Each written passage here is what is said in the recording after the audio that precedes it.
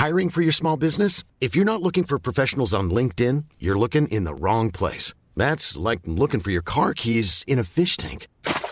LinkedIn helps you hire professionals you can't find anywhere else, even those who aren't actively searching for a new job but might be open to the perfect role. In a given month, over 70% of LinkedIn users don't even visit other leading job sites. So start looking in the right place. With LinkedIn, you can hire professionals like a professional. Post your free job on linkedin.com/people today.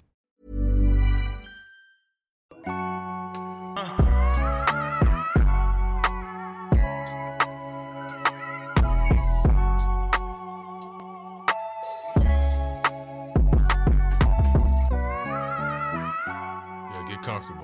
Test 1, 2. All right, 3, 2, 1. Nobody likes a good underdog story more than me, your host, Fred Van Vliet.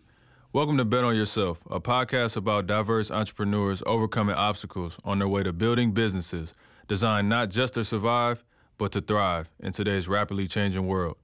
With me, as always, is my co-host and business advisor, Derek Folk, D-Folk as I call him, COO of Folk Williams Financial Management. What's up, D? Hey, what's good, man? Happy to have you. Glad to be here.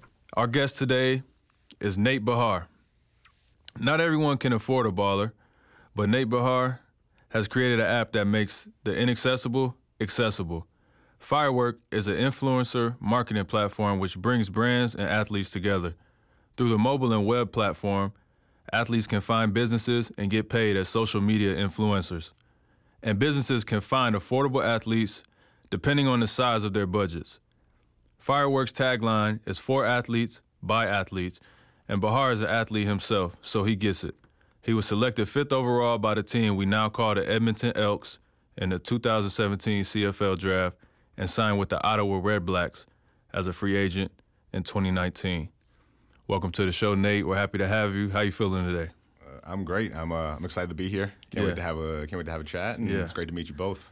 We're excited to have you. So we'll get right into it. I think first and foremost, just tell us a little bit more about yourself, your origin story, and we'll get to the good stuff. Absolutely. I'm a big Marvel fan, so the origin story I can I can appreciate that. So I'm born in London, Ontario. I've been in Ottawa since 2013 actually because I went to university at Carleton. I was raised by my mom and my brother in London. Spent a lot of time here in Toronto as well. My dad lives here. It's just, that was life. Sports was always what it was. Football, basketball, a little bit of track. Wasn't quite as fast. I wish I wasn't in track, but we'll get to that later.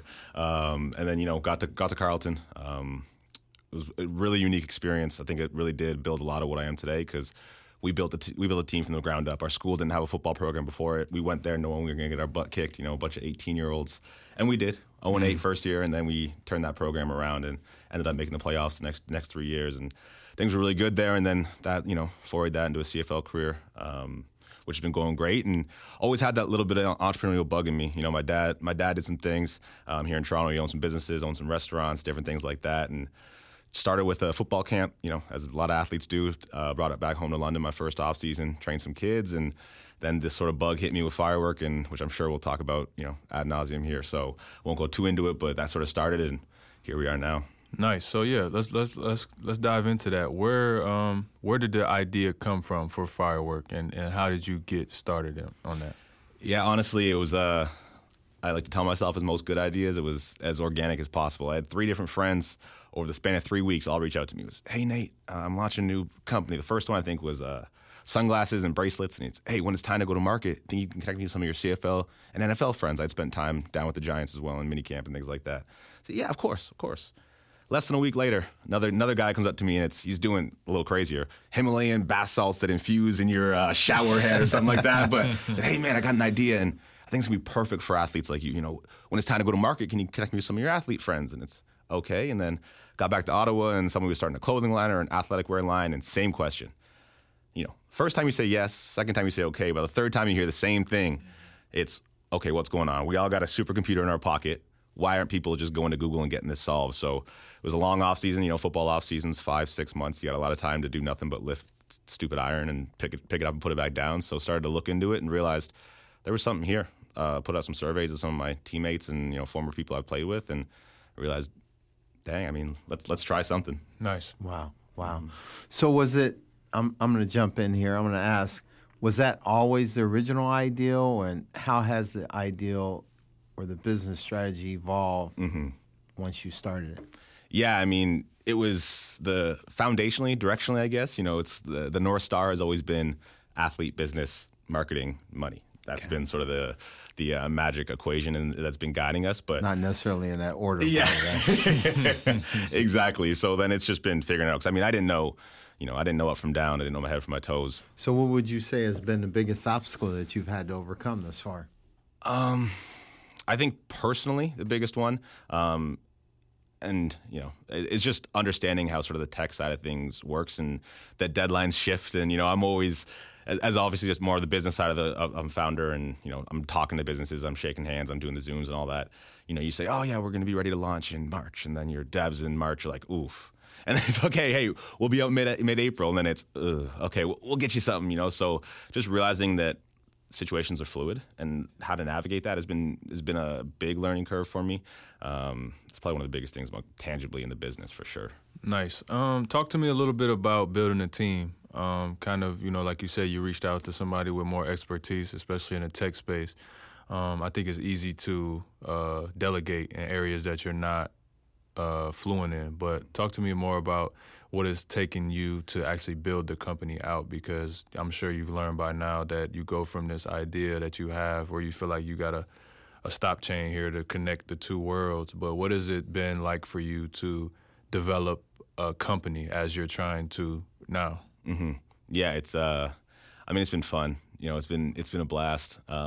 Made several wrong choices too, but that's well, talk all to right. us. Talk to us about some of those without naming names or anybody like that. But like, tell us some of the things that you felt like you've done wrong so far. Yeah, absolutely. I think one of the big things is I'm definitely the optimist, the eternal optimist, the big dreamer who is like, okay, well, I got an idea in my mind that's going to be amazing in 3 years, so let's start working on it now and stuff. So, I've tried to bring people in. Even at the early stage, sort of pre-seed and everything like that, when it was going to just be equity based or whatever it's going to be, but brought people in trying to move things along too fast, and because of that, it ended up putting us back. And the devs and stuff like that, the guys that we have on our team, on our founding team, I think that they did sometimes try to warn me, and I'm not always the easiest person to approach when I'm all gung ho and I got my my radar or my antenna up, but. That's definitely one of those things that I've learned is that things have to go at a natural pace. And, I joke with my mom that I'm finally learning, in my old age about patience. But the founding team is the founding team, and it's been incredible to bring them together. We didn't just go find one tech co-founder. We kind of brought together the Infinity Gauntlet. So we have 5 guys on my tech side of things that are sort of, and we round out the founding team together. So, they've been amazing. Everybody's got their own area of expertise, whether it's, front end mobile or back end or, our UX UI designer or Josh, who heads up our entire product. And they've been with it, with me from the jump, and obviously some of the bumps and bruises in the middle, we've weathered it together. Yeah, so how long have you guys been doing this now? Yeah, we started ideating, coming together sort of around February, March of 2020. Okay. Wrote our first line of code in April of 2020. Okay. And then it's just been, going ever since. So you've talked to us about some of the challenges that you have. Walk us through the thought process of how you get through those and get on the other side of it, because in sports it's easy, right? I mean, you grew up playing sports, I grew up playing sports. You lose, you practice harder, you come back and win. How in this world, in a new world to you, how have you gotten over some of those obstacles? Yeah, I think, honestly, I think it's taking from sports in that, it's kind of being coachable. We've got an incredible group of advisors who help us out. Some of them on some of the sports marketing backgrounds, some of them agents that rep some of the biggest names from in CAA, Excel, all these different places, and then more people that are just tech business side of things. And they answer my phone calls and they listen to me when I'm going crazy. And we watch the film back essentially. When some of those mistakes have happened, and there's been. Even on the tech side of things, or features, or the way we wanted to approach how we're going to go to market, et cetera, where it was just a mistake, simply put. And I think the best thing is that we've been able to sort of have an advisor come in, sit down with us, get on the phone with our team, and be like, "Hey, okay, yeah, we screwed up. Immediately now, what is the solution? Let's start being solution based instead of focusing on problems." And it's hard because it's one of the things I'm finding hardest is football is one thing, but there's 24 of you out there.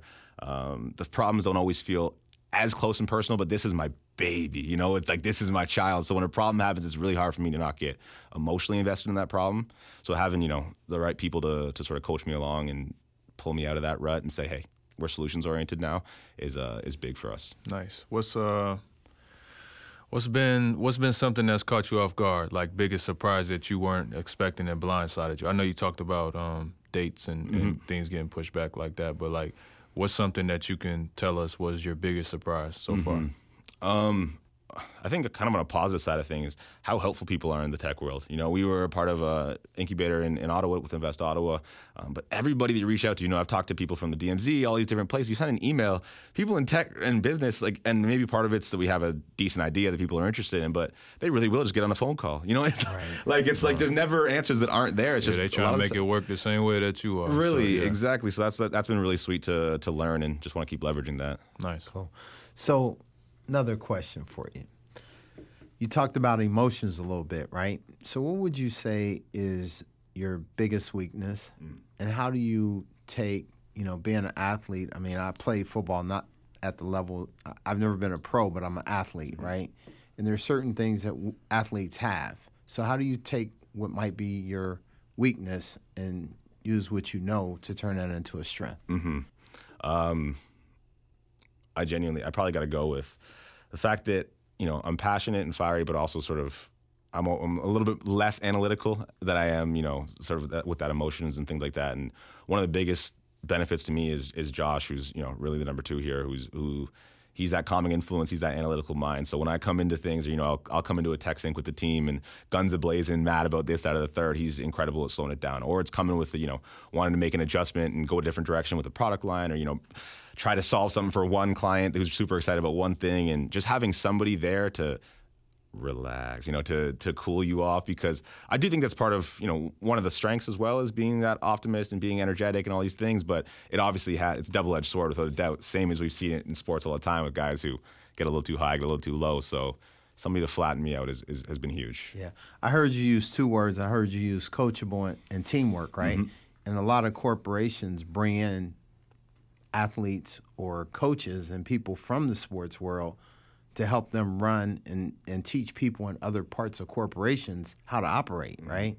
Because 1, you need a team. 2, you got to be coachable, which means you have to receive information. So I think that's really good. I appreciate that. Okay. So let's talk about something else that we've seen. Over the last year, we've seen probably more uncertainty than ever between the pandemic, Black Lives Matter. And so how would you say that's created some opportunities as well as the challenges, and where do you go and how do you use that? Absolutely. I think, you know, for us, it was interesting, you know, being sort of a business that started during, and, you know, we've sort of been pushing through it. You definitely see it, you know, marketing world, most businesses will know, you know, first thing that gets axed is marketing budget when things get tight. Any marketer could tell you that. So, you know, we've definitely seen people react to it. You know, still with where we're at in sort of our business life cycle, I don't think it's necessarily been the full-on gut punch to stop us dead in our feet. And, you know, we do feel like everybody kind of feels like we're kind of getting out of it and things like that. So there's definitely an opportunity there as things start to come back to life that, you know, we'll be sort of poised and primed to make an impact. And then, you know, just personally, it's been wild. I mean, it feels like I've lived 3 lives in the last year and a bit. I went from being a pro football player, and then COVID, you know, knocked out the 2020 CFL season, and then, you know, I did some writing and it got published, and, you know, in McLean, all these different places, and it was like, now I'm doing CBC spots to talk about, you know, social justice issues when I'm hanging up the phone and going to answer emails about a business that I'm now apparently running, and then it's phone calls from an agent that, hey, CFL is coming back. So it's just been this weird sort of, you know, curveball, and, you know, there's been a lot of talk about wanting to help Black entrepreneurs and things like that, and, you know, navigate this space and make up for the inequities of the past, and, you know, what's been going on. And it's definitely something that, you know, I'm waiting to see happen. You know, whether it's because I'm in Ottawa, et cetera. But, you know, raising capital as a Black entrepreneur is, you know, I've read too much. I've talked to too many, you know, other Black founders and things like that to think that it's just a myth. You know, it's a real thing, and so hoping that the social reckoning that I guess the world, and especially here in the Western world, has undergone, is going to open up more opportunities for everybody, you know, marginalized, racialized. Can I have a follow-up question to what you said, raising capital and being a person of color? Let's just say that, a person of color in the Western world. What's that like for you? Yeah, I mean, it's hard. It's always that, it's sometimes hard to take your own experiences and, be certain if you can project that out as the norm, and so you see little things here and there, and whether it's the same things you see, the same looks or glances, the microaggressions, et cetera, that you've experienced growing up, you never really can, put your finger on it and say, hey, this was because of that, or that was because of this. We want to hear it, bro. We want to hear it. That's what we're here for. We want to hear your story, and like from your point of view, we're not going to generalize and broadcast it for everybody, but tell us the real. Like, give us the real. No, absolutely. I mean, I think part of it as well as being an athlete, it's kind of half the stereotype of the jock as well, where it's, some of the questions I feel like I get answered aren't necessarily pertinent to the business always. And there's always this sort of like revelation of, oh, wow. It's an undertone. Exactly. Right? And there's always this patting on your back like, what an awesome idea. Yeah, you're well spoken. Yeah, exactly. It's and a backhanded compliment. Absolutely. And so it's just kind of this weird thing. And when you're in a conversation that's supposed to be professional or it's supposed to be business or it's supposed to be about one thing, and then you hear something like that, it does kind of pull you out and you're like, oh, we're back here again. Okay, this is where we're at. I got you. So, just always having that, feeling like there's that asterisk or that elephant in the room or whatever, what have you. It's tough, but we're gonna do it regardless because hey, that's what we do. Yeah, 1,000%. It's like being on the football field, right? There it is. If they scored or whatever happened, you still gonna go back and do what you do. So we just have to keep raising the bar while holding others accountable for what doesn't happen. Raise the bar for ourselves. Awesome. Okay, so we've got a lot of the cheesy questions out the way. Let's give them the default conversation. I got one just that this is easy for me because we're athletes. Right. So I got two questions for you. You're on the spot as the founder of Firework. How do you get me to sign up for this platform? What's in it for me? What sense does it make for me to be a part of this? Absolutely. I think in the social media world, athletes are the influencer. You know what I mean? And I've talked to agents and stuff there's contracts coming in every single day from big companies. It doesn't say athlete X, it says influencer with their name. And the reason for that is athletes are just better at it. There's more opportunities to monetize now as athletes than ever before. I know you have your own store, you've done with the merchandising, everything like that, but everything we do on social media, everything we do, that's digital these days has the ability to be commodified. And that doesn't mean, cheesy, me posting with a bottle of shampoo, smiling at the camera or anything like that. But there are dream partnerships out there for everybody that are going to support what they want to do already. So if it's me posting, my League Fit, walking into the season opener, there's an opportunity there for a natural partnership with a company or a brand, et cetera, that supports you, that you guys are working together in the community, et cetera, to be commodified. And that's what we want to bring. We really want to create dream partnerships for everybody. And that's not the cheesy one-offs. So whenever we're out there creating content, that content can and should be branded. And that's not branded to, make money. That could be very simply, hey, I'm going to post this money's then going to be, put into a foundation or whatever it needs to be. But those are the partnerships and the relationships we want to build in our platform. It's not transactional. We tell people and brands, don't come on here if you're going to give somebody $50 for one story and then move on. We want you to build a relationship with this athlete. The dream we have is OHL player or some junior somewhere, signs with a small brand, gets drafted first overall, and now they're both to the moon and they've both taken off. So I would say that we're a place that those partnerships can begin, that we want to help foster, and just the platform just streamlines it and makes it easier. What does it take, say Fred VanVleet signs up for Firework today? What does that look like? It's download on the App Store. Yeah, search it as Firework Mobile on the App Store or Play Store. Create a profile, link your socials, and that's it. And then the brands do the rest of the work. So now Defoc is well, that's what I was going to say. So I want to put on two hats. Yeah. I want to put on two hats. My first hat is I'm an investor. Why should I invest? Well, the influencer marketing platform industry alone, it's set to 4.5x. It's going from 5.5 billion to 22.3 by 2024.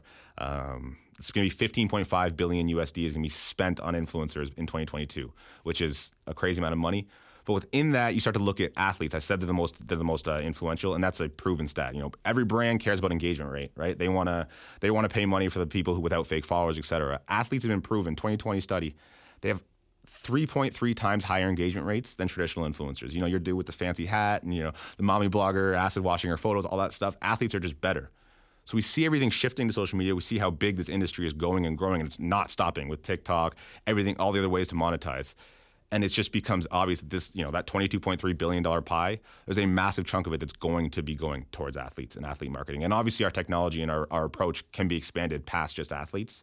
but it's close to my home. It's the most complex deal cycles as well. So, mastering this, streamlining it in the best way, and then expanding into, adjacent markets is a no-brainer. Okay. That's my first hat. I like your response. My second hat, I'm a brand. Yep. And you want my brand on your platform. So you want to attract me because you're going to get Fred VanVleet on your platform, and you want me to write Fred a check. So why should I? Absolutely. So through our platform, you're going to get more of an understanding about Fred.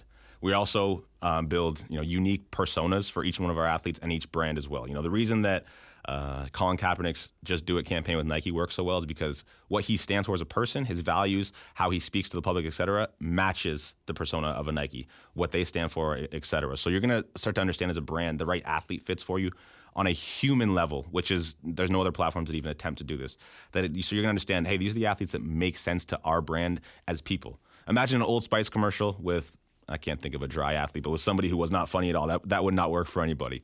And then on top of that, and really getting into the nuts and bolts of it is that you're going to get all the insights about that athlete. You're going to get Fred, of course, how many followers, all the likes, et cetera, but every piece of data about his audience as well. So if I'm BMW or I'm Mercedes-Benz and I want to work with LaMelo Ball, great in theory. But if you go and see and, 80% of LaMelo's following, is under 21 or has an average household income of under $35,000, you can spend the money because LaMelo, he's cool and hip and all that, but he's not converting his users into buyers of Mercedes or BMW. And so we equip them with all this information and also do it on the back end as well with real reporting about how your campaign went and the impact that each athlete or each influencer had in a way that no one else is trying with some of our algorithms. Nice. So talk us through some of the business, if you can. Like what is the splits? Because obviously this all got to make sense. Yep. So what does it look like as you're an athlete as well? If you have an agent, I'm assuming Yep. Agents love to take 20% of all marketing if you don't have a marketing company as well. So what is it? Now we're adding another platform in the middle of what's already too clouded anyway, because I can go, and this is how I started doing mine anyway, as I just cut my agency out and I can do my own marketing. Right. I got a team around me. I got guys, we hustlers, like we're going to figure it out. So talk to me about how does that make sense when you're adding another entity into a market space that's already kind of clouded? Yeah, absolutely. So agents are absolutely a part of this pie.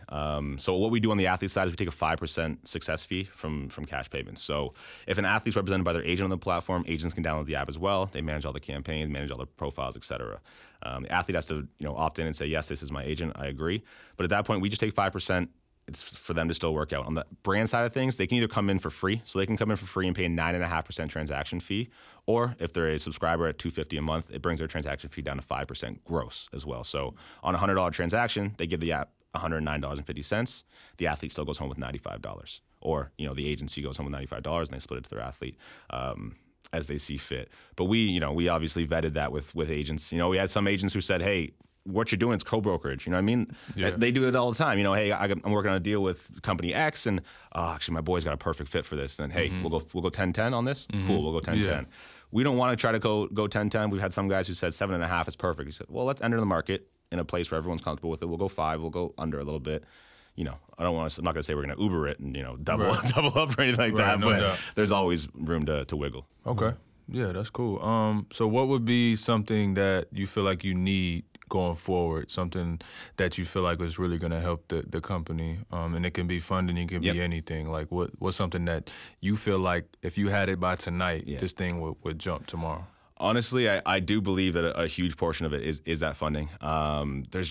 There's so much to build, and there's also sort of an adjacent product that's on the cusp. We've already priced it out, costed it out, et cetera. That's going to be a little bit more specific. And apps to are agencies. Expensive to build and create. Oh man, Yes. are they ever? Yeah. But that's one of the biggest things because we want to be pouring our money into marketing right now, but it's just not realistic just yet. Like we're just so close to just okay, we can really start going with this. The brand is so tight. The new website and everything we've built is just gorgeous. The mission that we're speaking to, everything we know that it's going to resonate, especially with everything that's happening in the U.S. with NIL, the new NIL laws, the NCAA athletes. So there's just such an opportunity, and we know that I really do believe we have the most comprehensive tech that's looked at it from sort of all sides. it's just getting there. And we know it's going to come. It's the slow burn and things like that. But that's probably one of the last hurdles to really get in there. Nice. What does a company look like? What you said you have a 5 of tech. There's you. So there's a board. Let's just, for lack of a better term, call it the board. What does that look like? Like, how is the pie split right now? And you don't have to give me numbers, but just give me like people. Yeah, absolutely. So there's our 5 on the tech side of things are essentially even over there. And then it was myself as the founder. Then we've brought in a head of sales as well since. We have a few interns as well working away. And then sort of the next hires are going to be actually one of our founding team members, sadly, he's got to go to his other job full time. He's our designer. Nice. So we'll be replacing him in the near future. And not everybody on the team is full time yet as well. So we've been able to get here without everybody being full time, which is a testament to their grind, to be honest, because they go from coding to coding. I don't know how they do it, right. but so we're at that with some interns, and then obviously looking to expand when the round. And you talked about a pre-seed. So where are you guys at in terms of raising capital, and where do you want to get to? Yeah, absolutely. So we've raised a few $100,000. We were going to do a little bit more of a price round, but we've sort of put the halt on a full seed round. We're kind of actually looking to do a bridged seed, I guess you could say. That's just throwing around vernacular for the sake, I guess. But we just want to extend our runway for another 6, 8, 10 months. Get a little bit more of business case studies, be able to show exactly what we've done, really show that product market fit before we hunker down and do the old, road show, as they say. I've been warned how painful that is. So we want to make sure we're prepped and we have the real, use cases shown from every sort of side. Nice. Okay. What you think, D? I like it. I like it. I like the fact that you, a lot of what we've asked you, you've responded with data, and data matters. Like when you're talking to investors, when you're talking to brands, you've constantly used data points to reinforce why your business will work. And I think that tells me you've thought it out. I appreciate that. You've thought it out. And your response wasn't like... prepared. Yeah, you know what I mean? And with data. So like... What don't you like? If anything. I'm not going to make you make something up that you don't like. There's not much I don't like, but I'd ask the question, so up to now, you've self-funded? For the most part. So we did a friends and family round, and we've had a few angels come in, mostly through personal networks and the like, but they've come in on some convertible notes and things like that. I'm Sandra, and I'm just the professional your small business was looking for. But you didn't hire me because you didn't use LinkedIn Jobs. LinkedIn has professionals you can't find anywhere else, including those who aren't actively looking for a new job, but might be open to the perfect role, like me. In a given month, over 70% of LinkedIn users don't visit other leading job sites. So if you're not looking on LinkedIn, you'll miss out on great candidates like Sandra. Start hiring professionals like a professional. Post your free job on linkedin.com/people today. Hey, I'm Ryan Reynolds. At Mint Mobile, we like to do the opposite of what Big Wireless does. They charge you a lot, we charge you a little. So naturally, when they announced they'd be raising their prices due to inflation, we decided to deflate our prices due to not hating you. That's right. We're cutting the price of Mint Unlimited from $30 a month to just $15 a month. Give it a try at mintmobile.com/switch. $45 up front for 3 months plus taxes and fees. Promo rate for new customers for limited time. Unlimited more than 40 gigabytes per month. Slows full terms at mintmobile.com.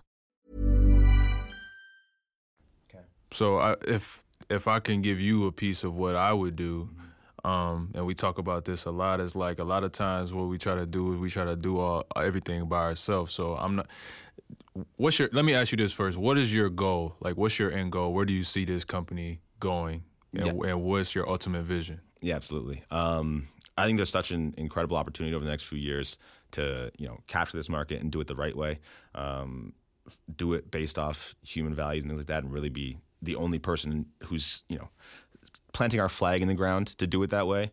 And then over the next 4 to 5 years, I think there's a lot of acquisition opportunities. We have some of our acquisition targets sort of circled on our little private board, and we have that stuff in mind. But I think there's a chance to have a lot of fun.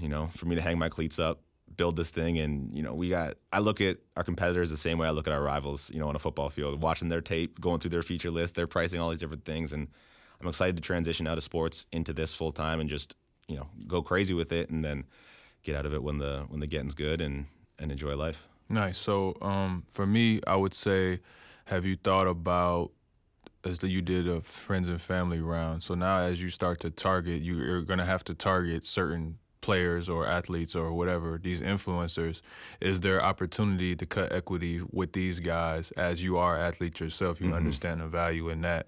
That could be very lucrative for me, right? You start to say you're selling to Fred VanVleet. Okay, yeah, I don't want all of the perks and the cash and the things or whatever you got for me.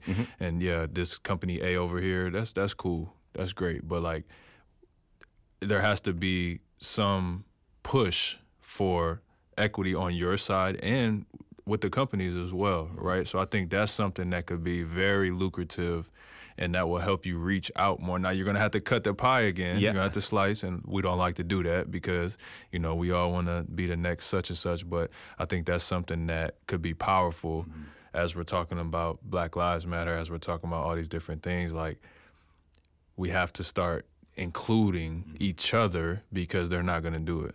They're not going to do it first. And here you are as a black man, a Canadian black man in this field. I think that's something that could go a long way. No, I really appreciate that because I don't think you're wrong by any stretch. I totally agree. You know, we've thought about how to and when's the right time to sort of bring in those. Yeah, exactly. And even flipping it the other way, like you said, like almost allowing we don't like to use the word marketplace, but, you know, the marketplace, allowing brands to, you know, find ways to activate athletes the same way. I do think it's, you know, it makes if nothing else, it gets my heart excited absolutely. for the opportunities. And another question I had was, is like you said the word marketplace. Is it going to be like a free roam marketplace where all of the users join the app and you just you find, you know, whoever you like or whatever, or do you guys have a team who's going to come in and mesh that? Because I know you're talking about building the profiles and things, but are you going to help that process of putting the pieces together? Absolutely. So we want to, unlike some of our competitors who go in the middle, not because they're trying to help, but because they're trying to avoid being circumvented. We want to allow for that freedom of communication while we're building these algorithms that are going to, you know, make that whole process easier. So, you know, we identified 4 main sort of churn points of where somebody would come, especially, you know, the business model of a freemium. The biggest detractor of it, the biggest problem, I think, is that you can sign up and then, well, I didn't give you guys $1,000 already, and squirrel, and forget and move on with your day. So we've identified these spots. We want to make sure that we can help people, you know, through the process. And if they do need help, we always have customer success managers, you know, they're able to reach out to. And hey, you know, can you help me build a list, et cetera? Can you help me launch campaigns? What we're working on right now as we sort of just are, you know, re-entering the market from beta is we're going to help you. Let's launch your first campaign. We're going to give you 15, 20 people we think work. You take it from there, sort of thing. So I think there's value there, but we still do want to allow it to be open and for everybody to just sort of to work through it themselves if they would. Nice. I like it. That's what I'll say. I like it. I really And appreciate you that. are, like you said, you have an agent, you're represented by an agency. What role do they play in this? Are you working on partnering with agencies or management companies or like that say, hey, we can make this happen. You send us your guys or your girls or whatever. Has that been talked about? Yeah, so we have some pretty decent sized agencies signed up already. You know, I think you know Brian Levine pretty well yourself. So, you know, we have a lot of Canadian agents. We have some American ones as well. And the value for them really is the fact that, you know, we all know if an agency has 30 athletes, 3 or 4 of them are the top earners. They're the ones, No you know, doubt. it's Andre DeGrasse, Mr. Gold Medal himself, or, you know, or it's, you know, Blake Griffin at Excel or whatever it is that they're just waiting for the next contract on. And the majority of the clients just kind of get left by the wayside. And the value of this platform to an agency is that, you know, what I sort of talked about making sure every social post is commodified and all these different opportunities there are, is that now it becomes a little bit more passive for them. You know, there's actually these opportunities because a 10K check for, you know, a CFL player, oh my gosh, that's life changing. 10K check for an Olympian is huge.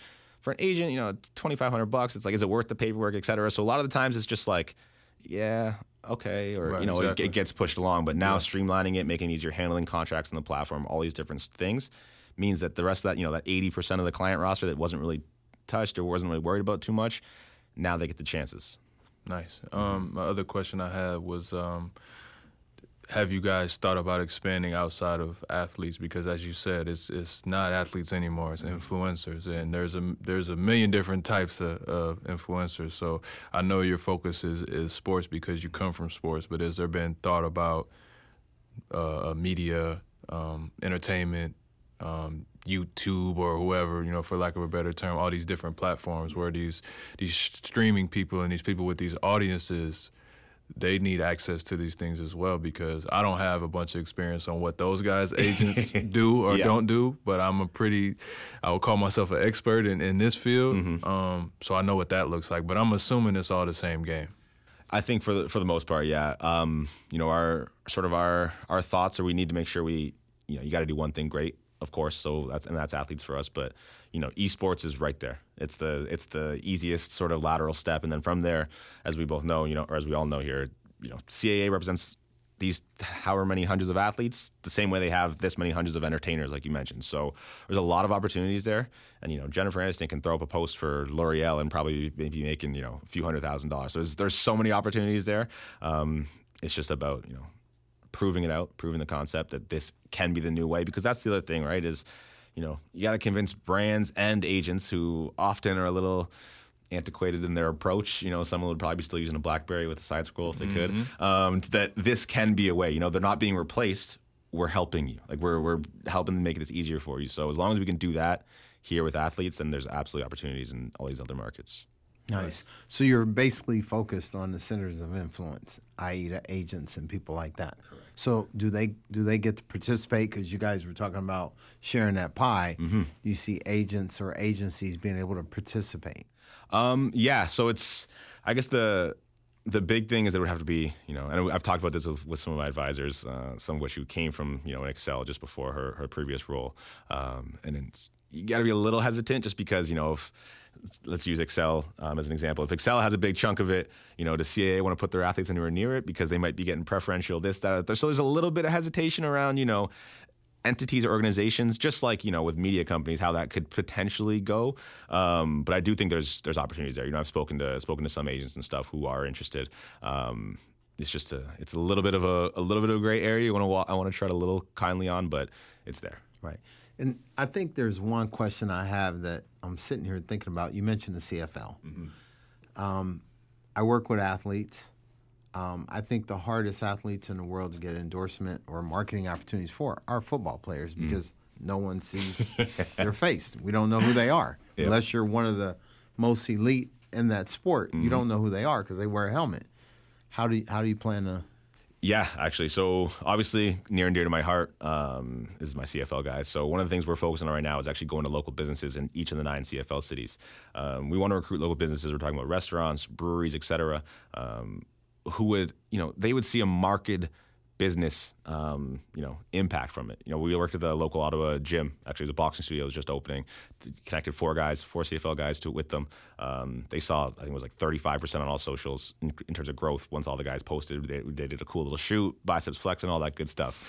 So there's real opportunities there, but it's, like you said, it's probably not going to be Nike. It's probably not going to be, Bose or whatever, because CFL is a little bit less marketable, and either we're ugly or our faces are covered. So, well, and it's interesting you say that, because I wonder if it's because I heard I think it was Jalen Rose or somebody joke about NFL stands for Not Fun League, and so is it that industry, back to this whole Black Lives Matter thing we're talking about, has that industry, not supported the individuality of these athletes? Like an athlete.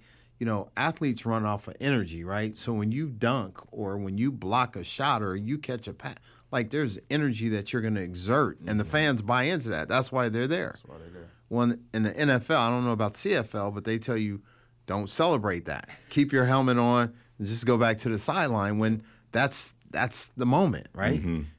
They've actually started flagging it now in the NFL. You can't even throw your peace sign anymore. I grew up watching a guy named Billy White Shoes Johnson, and he'd go down there and dance for like 5 minutes after he scored, right? So you knew him. So I do think there's a part of that. I think that football in general, and it'll probably be gone in the next 10 to 15 years with sort of the new wave of coaching, I feel like, but there is 1,000%, even not even institutionally, sorry, not even by the leagues, but just coaches. There's a lot of coaches that don't want individuality. They see, a personality as someone trying to be bigger than a logo. And it's not true, obviously. You know what I mean? It's like we've all seen Fred, scream after a 3. That doesn't mean that he's saying I'm bigger than the rap, but for some reason in football logic, that's how it works. And it's craziness. So I agree. Yeah, it's cultural. Yeah, that's what I was going to say, because it's position, right? A tackle can't celebrate. An offensive tackle can't celebrate because he saved the quarterback. But when you run in the end zone, for 50 yards of your sprint, the whole stadium has bought into you. Mm-hmm. Yeah, it's tough. Genuinely, I mean, I think that's why Odell became the superstar he was, because I think he kind of just said, "Screw it! Like, I'm gonna pop my helmet. I'm just gonna be me, unapologetically, no questions asked," which is kind of rare, I think, a little bit than nowadays. So staying on that subject, how are you guys going to hold some of these entities accountable? Because obviously there's money to be made, but also in that, it seems to be that this side of the table, the black people are the ones who have to hold the integrity and push for the integrity because it's not been given. So how do you have a plan to hold some of these entities accountable as you're making deals and connecting the gap? Yeah, actually. So we've actually officially partnered with Athletes Can. I think I can say that because by the time of airing, that'll be public, so I feel good about that. So Athletes Can is the governing body for all national Olympic, Paralympic members.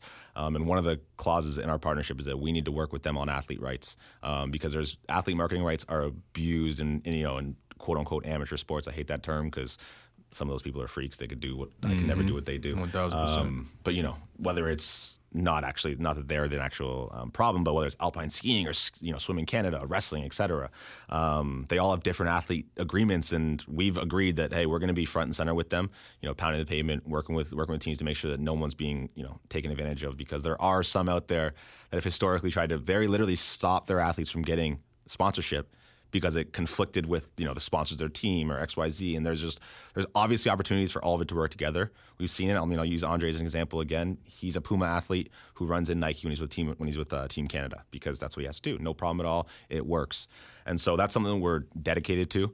And I think that's for athletes by athletes. That's part of it, and it's going to be a trickle down effect that I think is super positive for the future. Nice. Nice. What you think? You like it?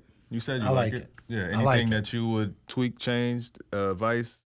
I think I would probably pay. You mentioned he mentioned several times about acquisitions, and to me, it seems a little bit premature at this stage of the game. I'd be thinking about revenue, and if those acquisitions were going to lead to more revenue, I might get it. Yeah. But I'm thinking, in my mind, I'm more focused on the centers of influence, because I don't know that you've explored the agency thing to the max, to where agencies or agents and agencies, you mentioned Excel or whoever they are, they should become your business partners. And it's just a matter of convincing them what's in it. I think, even when we talk about Black Lives Matter, right, there's a capitalistic world that we all live in, and it's green. And if we sometimes, I'm not going to say those other barriers don't exist, but sometimes we have to show people what's in it for them, right?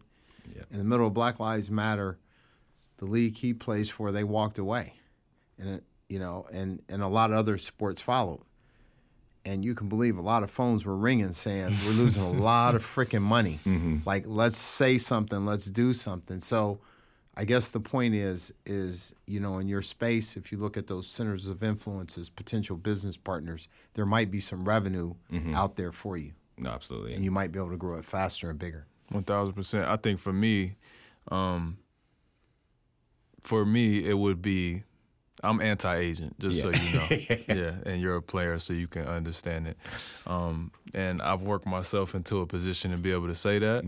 But as I'm thinking about your company and your concept, there's two roadblocks there, because I'm hearing you say you would like to use an agency, but you're fearful that other agencies will not participate because of that. That's a problem. That's a problem that you feel that way, because at the end of the day, it's for athletes by athletes, as we're saying, right? So to me, I would say, y'all watch out. This is for the athletes, and we're going to empower these guys, because I don't know your experience with agencies as somebody who's probably been looked over, pushed to the side. If you're with a big agency, we don't need to say names. Empower those guys, because we all matter, and it's only going to go as far as we all take it. And I think that the concept should be, it should move from how do I make Derek, the basketball player, as much money as possible, to how do I get Derek and you and your families and your friends and your circle, how do I empower all of those people around us? And I think there's a big chunk of that pie that goes to agents and agencies. And this whole app is built on the work that the agencies are supposed to be doing. Do you understand where I'm going with this? Without a doubt. So I think that's something to think about. Just athlete to athlete, that's something to think about. And I told you where I stand on the side of the fence, so it's easier for me to say. But like, I think that the goal should ultimately be to let each individual do as much as they want to. Because not every athlete wants to do all the work, but some do. I mean, you're sitting here in front of me. You have to play this season, correct? You're sitting here in front of us selling the app. You know what I mean? That's a big deal. You play Saturday. Yeah, you about to jump on a plane and go play a game and run into a brick wall. You know what I'm saying? So I think that's the part that we're missing, and that's something that me and D are both passionate about, is empowering the individual. And if there is a circumvention there to get around some of those old traditional, what do they call them, gatekeepers, I think that we should push for that. And what you're telling me today is something that could be big. But how are we going to choose to go forward? Because like D said, it's green. And it's about the green at the end of the day, or we wouldn't be sitting here. But how do you get there? And that's a vision question and a goal question that you would have to come up with in between. And it's not important to everybody. It's really not. It's important to me. Like, I'm not going to do everything that walks through the door because it doesn't make sense, or you have to cut my people in. You have to empower my other people. You have to give this person, the opportunity to prove that we are worth it, because we are cast in this world and we're at the bottom to them. So that's me on my speech there. And I appreciate every second of it, for sure. I want to add to that, because I think that's really what this app is. You used the word empowerment. Somewhere in there you should incorporate that. Yep. Because it is about empowerment. Like, from what I do with him, I give him information. And what you're saying is you're going to give people a platform. The platform is there to empower them, to take control of their marketing. And, to his point, what Fred has been able to do is he's empowered in all parts of his career, right? So that's why you use the word anti-agent. It's like, I'm the performer. Agents, I want to say this correctly, but, I just want to say it, right? Nobody who works for you can go on that field and do what you can do. Nobody can go do what he can do. Any influencer, nobody can go and do what Kim Kardashian does. What you can do is you can empower them and give them more information or expand their platform to be more successful. That's what you have there. And I think that that's going to be big, because and again, like I said, every person, every athlete doesn't want to do all of the work. But if I give them the information to say, hey, you're 80% of your Instagram followers are 15 and under. So we should reshape how we think about what brands we want to work with, because I know you love Rolls Royce, but hey, maybe we should focus on Fortnite or something like that. And I think that if you give the people, that's our duty.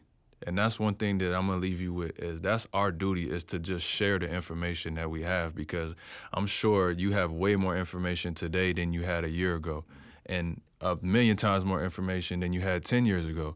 So it's our job to share that information, and that's kind of why we're here as a separate thing, is we have to network and share the information, because these things are purposely being kept from us, and they have been from the beginning of time. So the more info we get, the more powerful we get, and then we can all make money and laugh and enjoy our life the way we want to. But I think the info is the biggest part, and that's where I feel like, when I say anti-agent, I love agents. Obviously, I wouldn't be here without an agent. They need to do the deals. But most agencies hire a marketing firm anyway. So let's let the agent do what the agent does. Let's let the marketing people do what the marketing people do. But guess what? You should know what everybody's doing. You should have access to those accounts, to those informations, to the data. You should have access to that. So that's my passionate speech on that, because I do feel strongly about it, and I feel like it's a huge void that we don't focus on. And I think Roc Nation started to empower that side of it. I don't know where they're at today, but there's a void there, and I think that what you're doing could help that fight.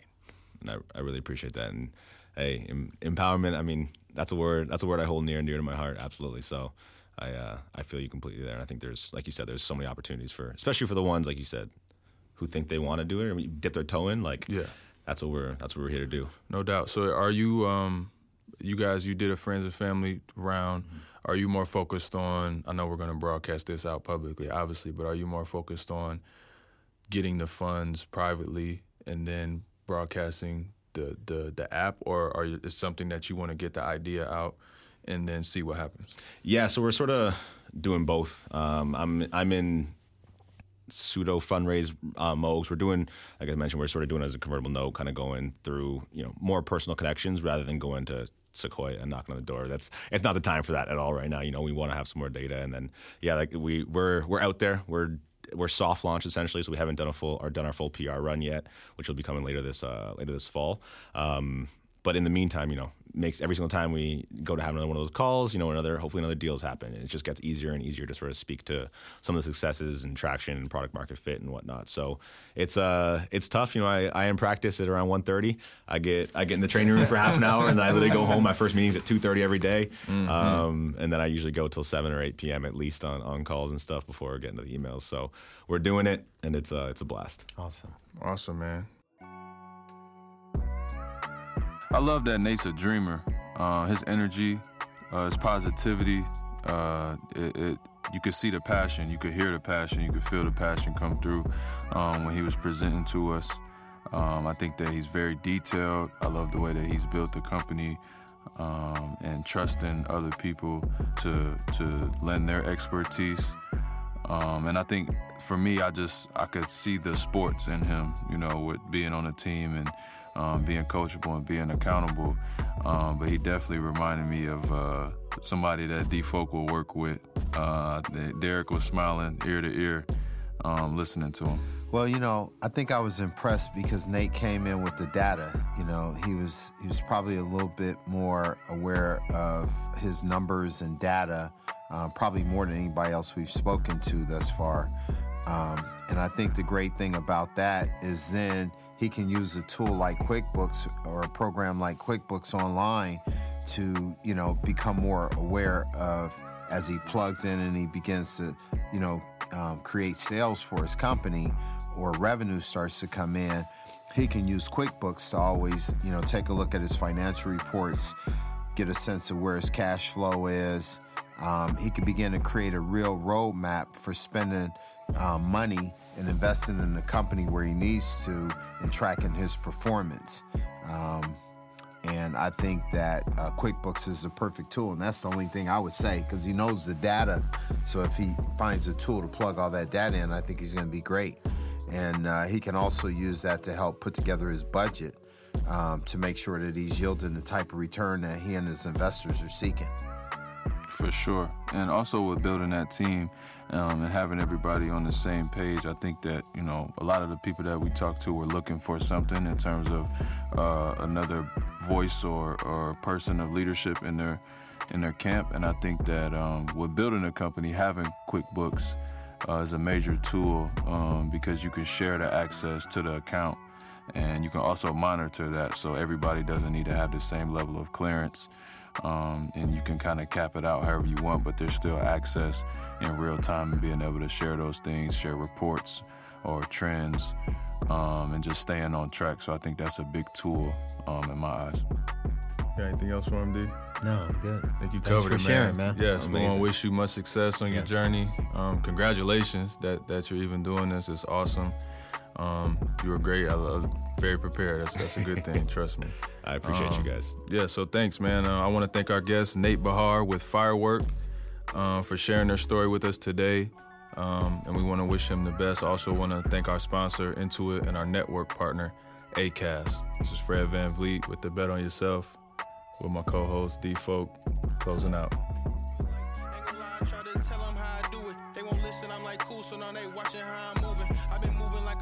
Got a chip on my shoulder. All the ones who doubted first, I gotta tell them I told you. Mom deserves the best, and there's no better place to shop for Mother's Day than Whole Foods Market. They're your destination for unbeatable savings, from premium gifts to show-stopping flowers and irresistible desserts. Start by saving 33% with Prime on all body care and candles. Then get a 15-stem bunch of tulips for just $9.99 each with Prime. Round out Mom's menu with festive rosé, irresistible berry chantilly cake, and more special treats. Come celebrate Mother's Day at Whole Foods Market.